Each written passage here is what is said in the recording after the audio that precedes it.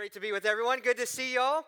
I hope you're having a great morning. I've reminded today, just how spoiled we've been by the weather as we wake up to this cold and chilly morning. If you're new with us today, so glad you're here. My name's Corey. I'm the teaching pastor for our Plain City campus. And again, if you're new, I just want to ask you one special thing. You can go ahead and get out your phone. That's okay to do here. And you can open up your web browser, and if you want to head to lpguest.com, or if you don't like typing that in, you can scan the QR code in the back of the chair in front of you. That's going to take you to some helpful resources. It'll take you to some message notes for this morning where you can see some of the scripture, the main points, even take your own notes and email them to yourself later. It will also take you to a digital guest card that takes less than 60 seconds to fill out. At the bottom of that digital guest card are 5 ministries that we partner with. You can pick one that means the most to you, and we'll make a $5 donation in your honor. That way you can do something kind just for being with us today. Also want to let you know that at the end of the message today, we're going to be taking communion together. You think I would remember that, but I just forgot that and looked down at Jim and said, "Jim, can you get me some of the communion stuff?" So he was gracious enough to hand me his, so you can pick those up anytime if you need them throughout the message or after to grab those. So grateful to be with you today. We're wrapping up our series that we've been in called Kingdom Values this morning. And our big idea for this series each and every week has been this, that living in God's kingdom means giving towards things that matter. And we've been defining God's kingdom like this each week. We've been saying God's kingdom is the kingdom of God is his eternal, spiritual, and ruling authority over everything. Practically put, that means this, that since God's kingdom is eternal, right? It's not just when we die, it's not just at the end of the world, but the kingdom of God is now in our daily lives. God is ruling and reigning and has authority over the ins and outs of everything that's going on each and every moment of our lives. And today, we're actually wrapping up this series going back to where we started. 4 weeks ago, we started in Matthew chapter 6, and this morning we're going to wrap things up back in Matthew chapter 6. So if you have your Bible app, I want to invite you to turn there, Matthew chapter 6 this morning. Several weeks ago, we started in verse 19, and in verse 19, Jesus is teaching his followers in what's known as the Sermon on the Mount, and he's teaching them about wealth management and about how our heart can be pulled between two different kingdoms.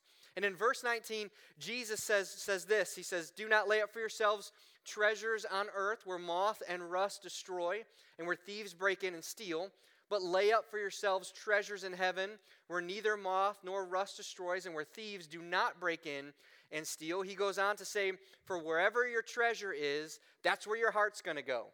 And he says, "No one can serve two masters. He's either going to hate the one and love the other, be devoted to one, despise the other."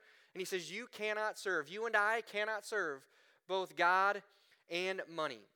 Jesus lays out in these verses here that there's two kingdoms, an earthly and a heavenly kingdom, and that we're going to store up treasure in only one of those two places. And along with our big idea that when it comes to giving towards what matters, that you and I chasing after the material possessions of this world or God's heavenly kingdom, right, they can't be done at the same time. They can't coexist together.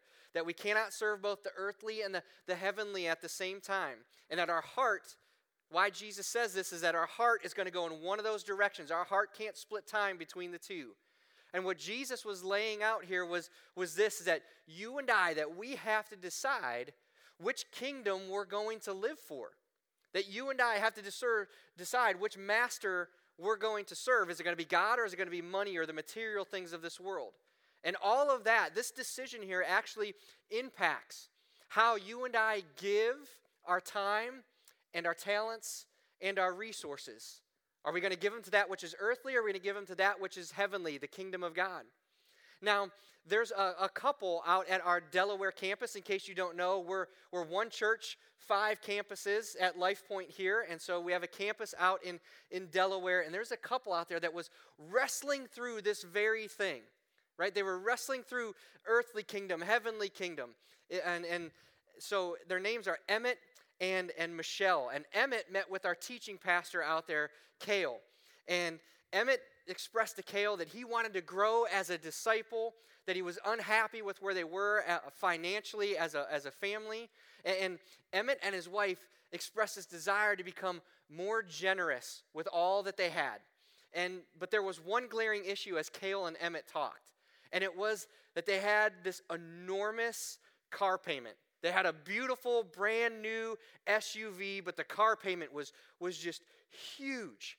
Well, Emmett and Cale talk, and then the very next morning, Emmett texts Cale, the teaching pastor. He texts Cale from the car dealership.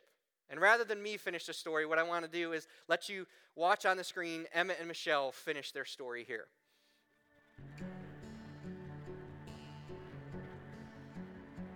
I'm Emmett Jarvis, and this is my wife, Michelle Jarvis.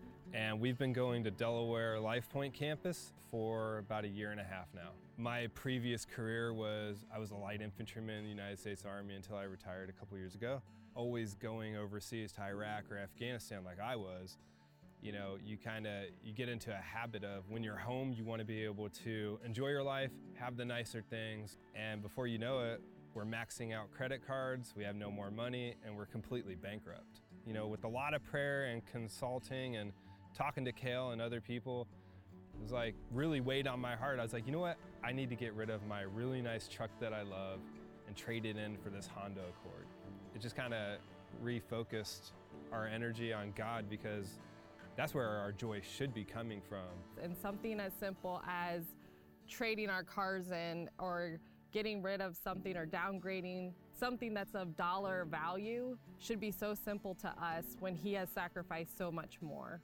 Yeah, I think some of the positives that we've seen from making that switch is I wanted to be able to give to the church in a meaningful way. And because of what we've been able to do by freeing up so much money extra a month, it's put us into a position where we're able to start budgeting money to start going to the church and to missions that are going to greatly impact and help spread the word of God. It has freed up to where we are able to do more with our family.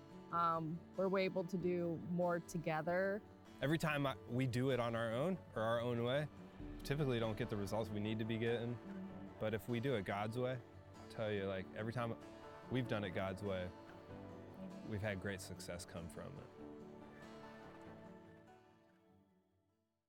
Man, I love that video. I love their story, because at the core of it is they were choosing God's kingdom over the things of this world. And if you notice, when Michelle shared, she said cars, right? Not only did they trade Emmett's truck in, they traded her car into. And so I share that with you, but I want to let you know, does that mean you're going to be at a car dealership tomorrow trading in your car? No, not necessarily, right? But it does mean this. It does mean that if God gets a hold of your heart in some areas, be careful. You just may be at a car dealership tomorrow trading in your car if God gets a hold of your heart, right? That we are constantly faced with deciding which kingdom we will live for. And Jesus goes on in verse 25, and he says this. He says, "Therefore I do not tell you, do not be anxious about your life, what you will eat or what you will drink, nor about your body or what you will put on. Is not life more than food, and the body more than clothing?" And so what Jesus does here is he goes to our material and our physical needs right here. The very things that you and I go to work to provide for ourselves, that we go get money to provide for ourselves, the things we give attention to, the things we strive for. And Jesus says, I don't want you to be anxious about those things. And the words "do not be anxious" here carry the meaning with it to say, give no distracting thought. Jesus saying, give no distracting thought to the material and physical possessions and needs of your life. That these are earthly things that you don't need to worry about. That's what Jesus is saying here. Now, if I'm honest, I read this, right? And the first things that come into my mind is, that's great, Jesus. Way easier said than done. Because I don't know about you, but this is how I get, right, in my daily life. I can quickly become preoccupied with, anxious about, distracted, and fearful about all of my and my family's material needs being met. And when I do, I don't know about you, but here's what starts to go on in my brain. I start thinking, what if I don't stockpile enough? What if I don't have enough? What if we don't have enough? What if I'm generous today, but then I need that money for something else tomorrow? What if an unexpected expense pops up? What are we going to do then? And what starts to happen internally with me is this battle starts to rage. This battle between fear and trust. Fear and trust. And I don't know if you ever find yourself there, right? Like for me, it's kind of like, God, I want to trust you. I'm trusting you, God. You will provide. You do know my needs. You're going to be there for me. But I'm afraid. And so in that moment when I'm afraid, what do? I just go, you know what? I'll just step over here, God, and I'll just take care of everything myself. I won't worry about it. I'll do it. I got it. I'll put my hands back on the wheel. And I don't know about you, but the result in my life is this, is that my focus and my attention and that my heart and all my anxieties, like Jesus is talking about, begins to hone in on all of the earthly stuff instead of the heavenly. And what Jesus is trying to say here, and what he's beginning to lay the foundation for us, is this, that in our life, he wants us to understand that because the kingdom of God is so greatly superior to all of our earthly pursuits, the kingdom of God, really deserves all of our attention. That's where our attention's supposed to go. And so Jesus says, don't get distracted by your earthly needs. And he follows this up in verse 26 with some instruction that I kind of find strange. He says, look at the birds of the air. They neither sow nor they reap nor they gather into barns, and yet your heavenly Father feeds them. In verse 28, Jesus says, why are you anxious about your clothing? Consider the lilies of the field, how they grow. They neither toil nor they spin. In other words, they don't work and they don't make their own clothes for themselves. Jesus says, yet I tell you, even Solomon in all his glory was not arrayed like one of these flowers in the fields. But if God so clothes the grass of the field, which today is alive and tomorrow is thrown into the oven, will he not much more clothe you? So what Jesus does here is he zooms out from all of our personal needs and our physical needs and material needs, and he zooms out to talk about the needs of all of nature. And Jesus points out how God provides for all of nature, for every flower, for every blade of grass, and for every animal. All of it depends on God. And God shows up and faithfully provides for all of nature, season by season, day after day, and moment by moment. Jesus gives us this example because if God can and does provide for all of nature, if he can do all of that, all the time, all at once, then we can trust him to provide for our needs. Jesus is trying to get us to see this, and it's challenging for me, but he's trying to get us to see this, that we don't need to chase after what God already wants to bring to us. That you and I don't have to chase after what God already wants to bring to us. And if you have kids, we know this far better than we think we do. That if you have kids, or maybe you can think about growing up as a child, but for me as a dad, I have two boys, they're teenagers now, but we have modeled for them that we will provide for their needs over and over again. That we'll provide for their food and their clothing, and we'll give them shelter, and we'll take them to all their doctor appointments, that whatever their needs are, we have tried to model for them that we will meet those needs as their parents. And this is going to come as an unbelievable shock to you this morning. I know none of you will be able to believe this, but I'm a faulty parent. I'm imperfect as a dad. I know it's hard to believe, it's crazy, right? I am a sinful human being and an imperfect parent. My son Noah's sitting right down here in front. He can come right up here and be like, amen, right? My dad is faulty. He sees all of my faults, all of my failures.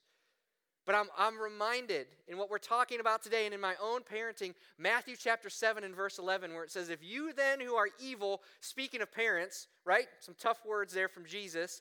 If you then who are evil know how to give good gifts to your children, right? How much more will your Father in heaven, God, who is perfect and sinless and without fault, how much more will he give good things to those who ask him? That God, we call him our heavenly Father, in other words, our heavenly parent. He wants and he will provide to us, his children, all that we need.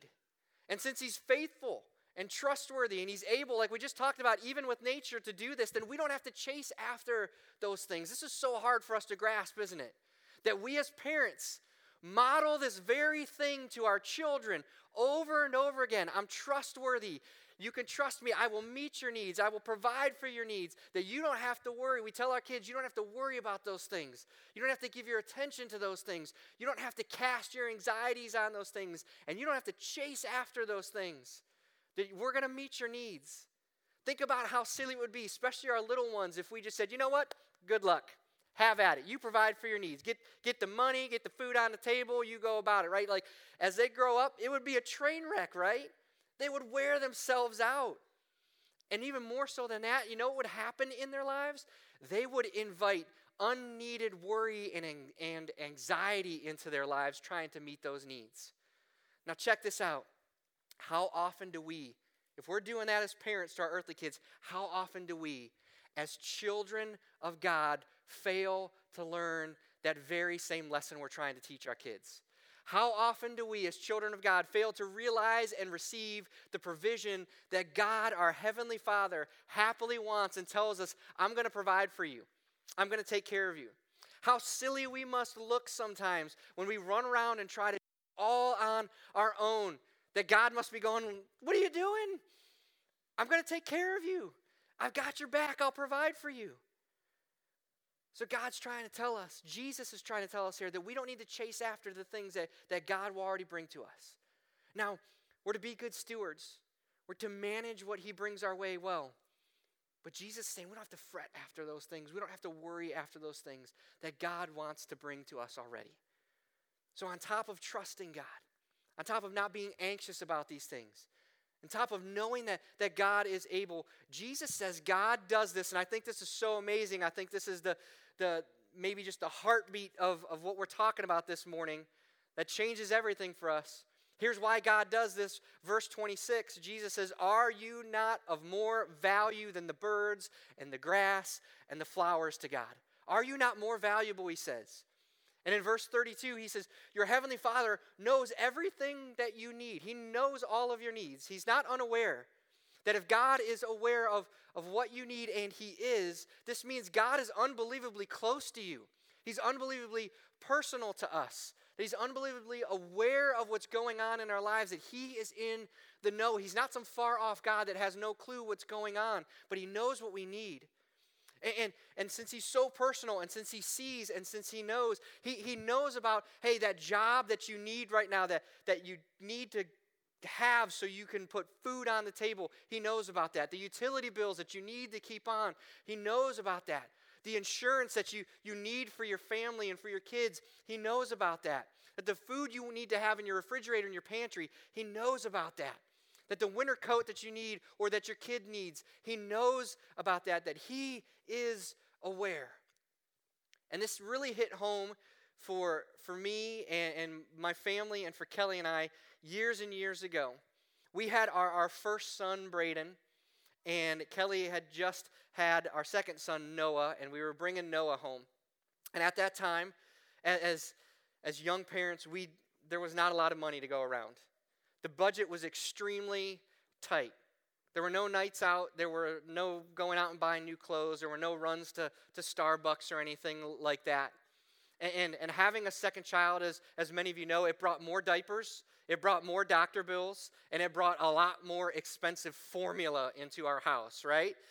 And our budget, if I'm honest with you at that time, put it in a spreadsheet, we were in the red. We were in the negative at that time. And God, like he does so many times, sometimes you're like, is your timing perfect or is your timing like really way off? It's perfect, all right, y'all? It was right at that time. God convicted Kelly and I, you know what? You need to start giving. You need to start tithing. We weren't tithing at the time. And he started to lay on our hearts about giving and tithing at that time. And I got to tell you, some conversations with God, they were pretty brutal and honest at that time. Like, how can you ask us to give? We don't have anything to give. We're in the negative. We have scraped everything down just to get by. But he brought us to a point that we needed to trust him. And we gave. And we trusted. And every month, somehow, every month, I'd go look at the bank account, and we weren't in the red. There was enough money in there. I'm not saying we were rich and overflowing, but there was enough to meet our needs. We never went in debt. We never overdrafted. We never missed a bill, and we never missed a meal. It was during that time I became just how aware and in the know God was about our little family of 4 in Hilliard, Ohio, and that he would faithfully provide for all of our needs. Not only is he this personal God who knows and is willing to provide for our needs, it goes far beyond that. God wants to meet our needs because as Jesus said in verse 26 there, you are of great value to God. I am of great value to God. Right? Your kids are of great value to God. I got to be honest, that blows my mind because most of the time I walk around thinking that I don't have great value to anyone, let alone a great value to God. That just blows my mind, right? I don't know if you've ever thought about that or spent a few moments that you have great value before your heavenly Father.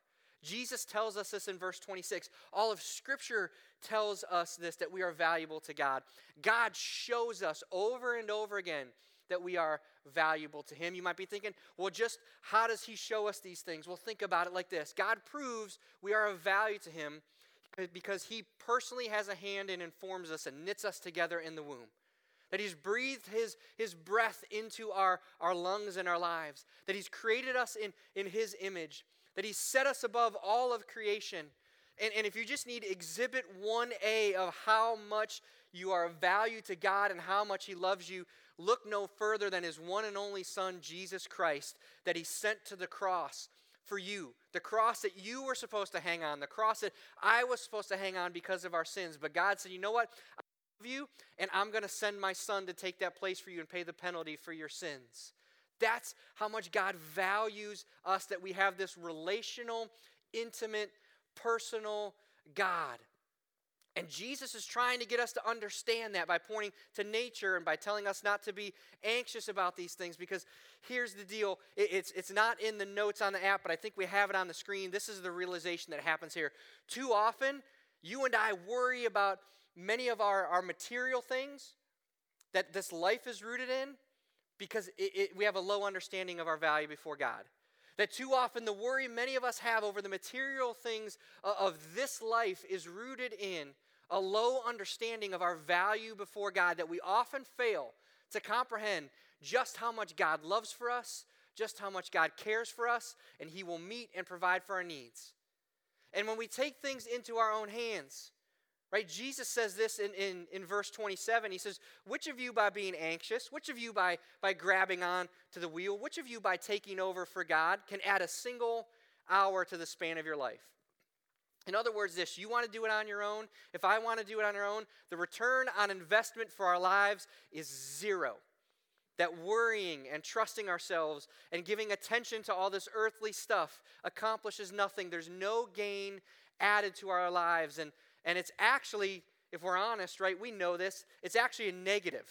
It actually, the worry and the anxiety that we spend over things, which is so very real for so many of us, right, actually takes away from our lives. It actually distracts us and pulls us apart. And not only does it do that, but it takes our attention off of God, doesn't it, when we go to those moments. Emmett and Michelle, did you catch what they said? They said kind of there at the end that, hey, we tried it our way, and it really didn't work. And we realized that when we follow God's way, that's when things turn out the best. Here's what's going on. God is looking at us, and he's inviting us to know a freedom from the worry and the anxiety that comes from undue concern about material things. That's what he's inviting us into, a freedom from the worry and anxiety that comes from undue concern. Notice it's undue concern. It doesn't mean you should never be concerned about it. It doesn't mean you just throw caution into the wind and do whatever you want. But when we give that undue concern, that distracting thoughts, that anxiety over to this stuff, God's saying, I want you to have freedom from all of that and trust me that I'll provide for you. Why? Here's where all of this is leading. Jesus says in Matthew chapter 6 and verse 33, he says, but seek first the kingdom of God and his righteousness. And all these things that you need, they'll be added to you. Seek first the kingdom of God. All of what we've been going through, all of what we've been talking about these 4 weeks, all of what Jesus is talking about right here, he's trying to move us. He's trying to move you and I. He's trying to move your heart. He's trying to move our minds. He's trying to move our schedules, our work hours, our free hours, our finances, our talents. He's saying, hey, I want you to move all of that to make sure all of it seeks first the kingdom of God and not the earthly kingdom. Jesus is trying to get you and I to set as the rule of our life God's kingdom first. That Jesus is trying to get us to order all of our priorities, God's kingdom first. That a kingdom first mindset for you and I is not just something we just tack onto our lives or add into our schedules, but it's to be in everything that we do. That means your job, it's more than just punching a clock. I told our life teams earlier, punching a clock, that I'm really old saying that, right? Like, I grew up punching a clock, okay? Right? But our jobs are more than just that. They're a mission field for the kingdom of God. Our homes are more than just places we live. We're to leverage our homes for the kingdom of God. When we parent, we're investing in our kids to train them up in the ways of the Lord for the kingdom of God. Our marriages are to show Christ to the outside world for the kingdom of God. That we love others like Jesus loved. That we reach out to our neighbors and we be a good neighbor and show them the gospel. That we are the hands and feet within our communities that we live in. That if you're a teenager and you go to schools, that means your hallways are also a mission field for the kingdom of God. That the time the Lord has given us is not to be wasteful, but it's to be organized correctly for the kingdom of God. And even our finances, we've been talking about each week. He wants us to become generous givers. God does not want us to just give him a tip. He wants us to give him our tithe and do it joyfully and cheerfully for the kingdom of God. That the kingdom of God, this is where we come back to where we started. The kingdom of God is so superior to all of our earthly pursuits. It deserves our all, and it deserves to be in all that you and I do.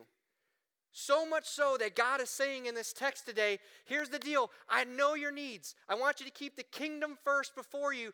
So I'm telling you, to do that, I know your needs. I'm going to take care of your needs, and I got your back each and every single day.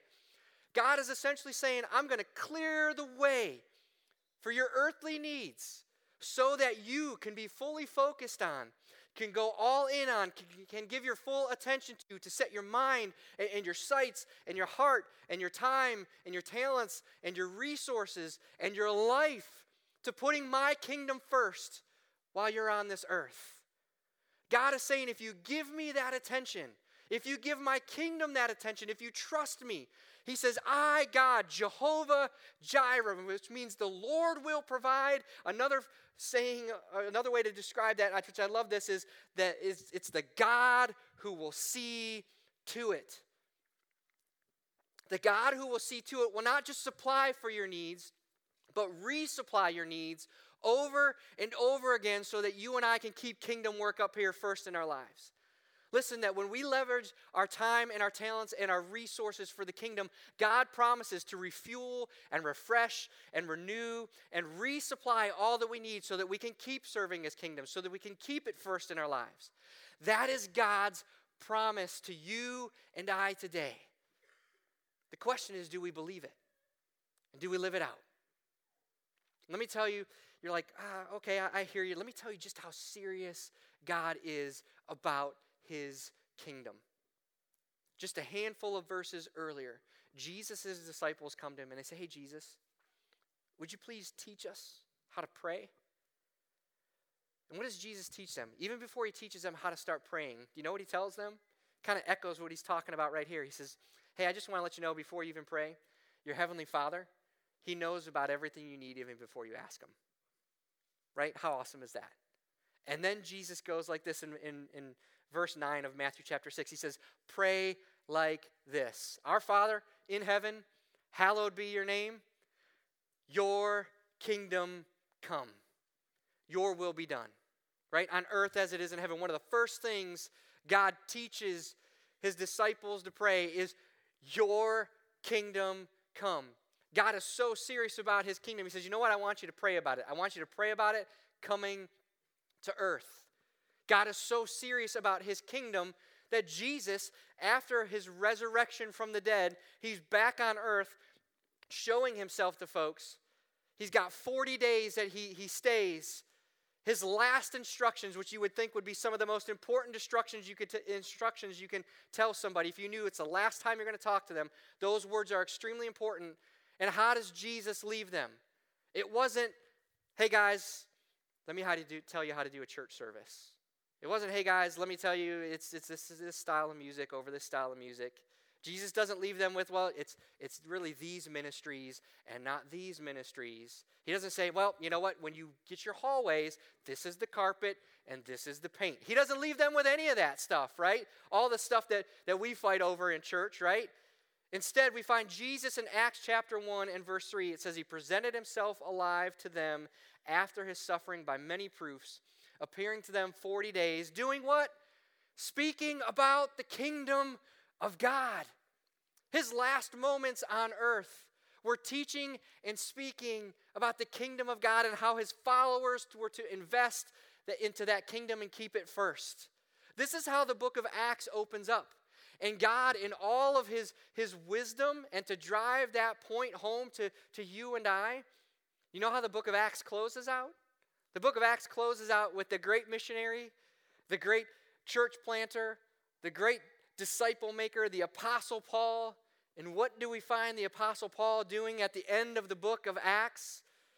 Acts 28 verse 23 he says, from morning till evening he expounded to them, testifying to the kingdom of God and trying to convince them about Jesus from the law of Moses and from the prophets. Just a few verses later, if we drop down to verse 30, it says, Paul lived there in Rome 2 whole years at his own expense, and he welcomed all who came to him, doing what? Proclaiming the kingdom of God, teaching about the Lord Jesus Christ. I love this, without hindrance and with boldness over and over again.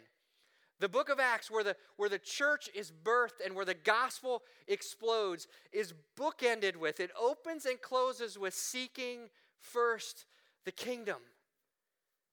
How often do we miss this lesson in our lives? How often do you and I worry and fret, living in fear, not trusting our good Heavenly Father? How often do we seek first our earthly kingdoms? How often do we pray, your kingdom come, your will be done, but what our lives shout is my kingdom come, my will be done? How often do we give our attention to and are distracted by the earthly instead of the heavenly? How often do we build bigger and bigger barns to store up our earthly treasures in and hold back our generosity?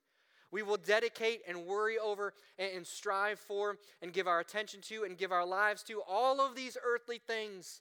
And in the end, they're just simply going to fade away. We're not going to take any of them with us. They're going to disappear. They're going to last for a little while and then be gone. But Jesus here challenges us to not mark our lives by chasing after the temporary or those things that are of secondary importance. Instead, Jesus is calling us, he's calling his disciples to organize and orchestrate and prioritize and give our lives away to something that is eternal, to have an eternal perspective about our lives and the things he's given us. He's inviting us to take all of our energy and attention that we would put into our material things and the worldly things and the earthly things and give all of that attention and energy and focus and concern toward his kingdom first. And when we do that,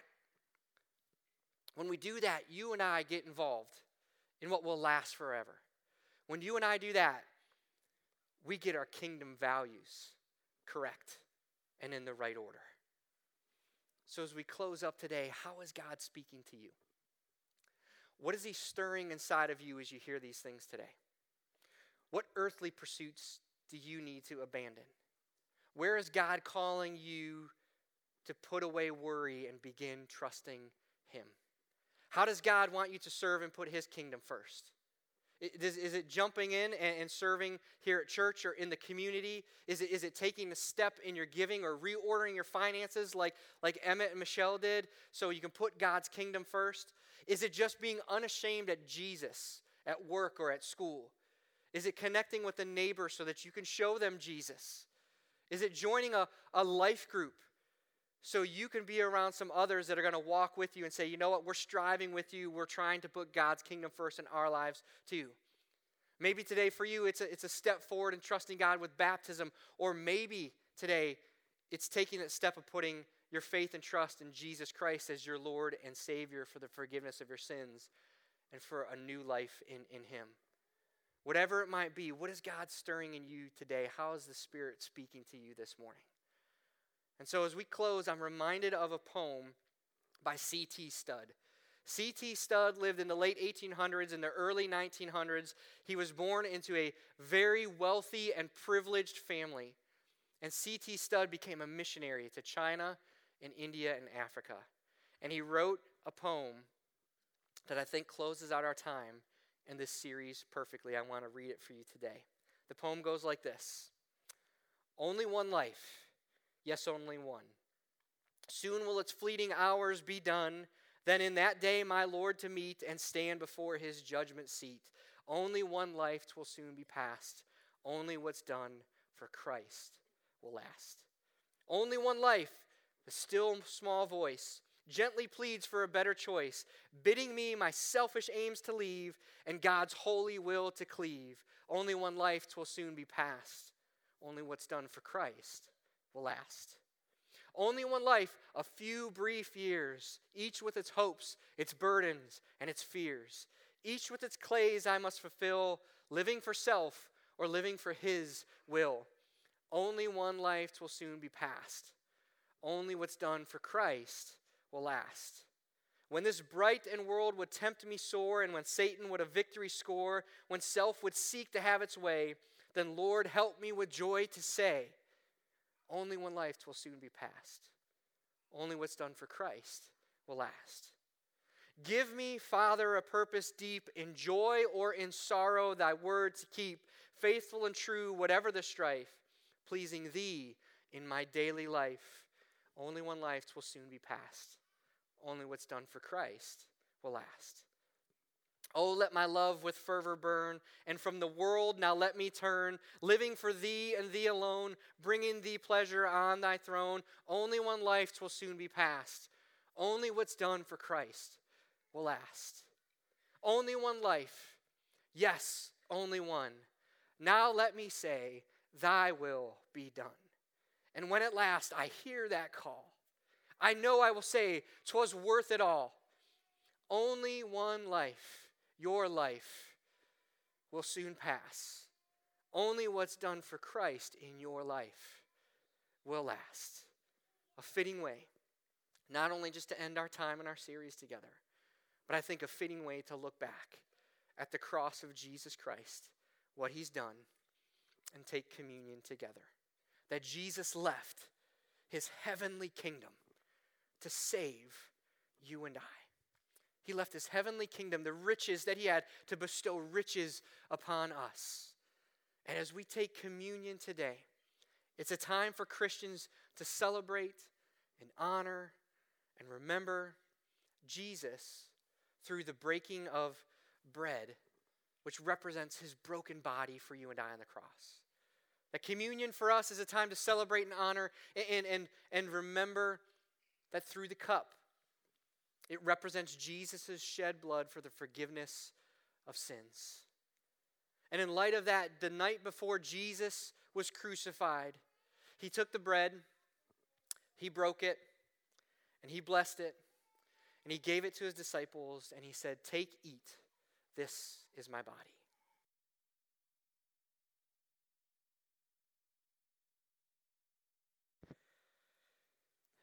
And the scriptures say that Jesus then gave thanks. And He took the cup and He said, "Drink of it, all of you. For this is the blood of the covenant which is poured out for many for the forgiveness of sins."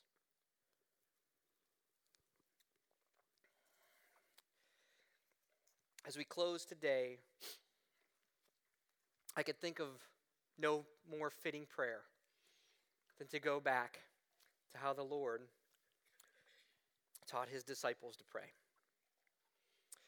He said this. Would you bow your heads with me? Our Father, who art in heaven, hallowed be your name. Your kingdom come, your will be done, on earth as it is in heaven. Give us this day our daily bread. And Lord, as we've learned today, you are faithful, and you will do so. Lord, forgive us our sins as we forgive those who sin against us. And lead us not into temptation, but deliver us from evil. It's in Jesus Christ's matchless name that we pray.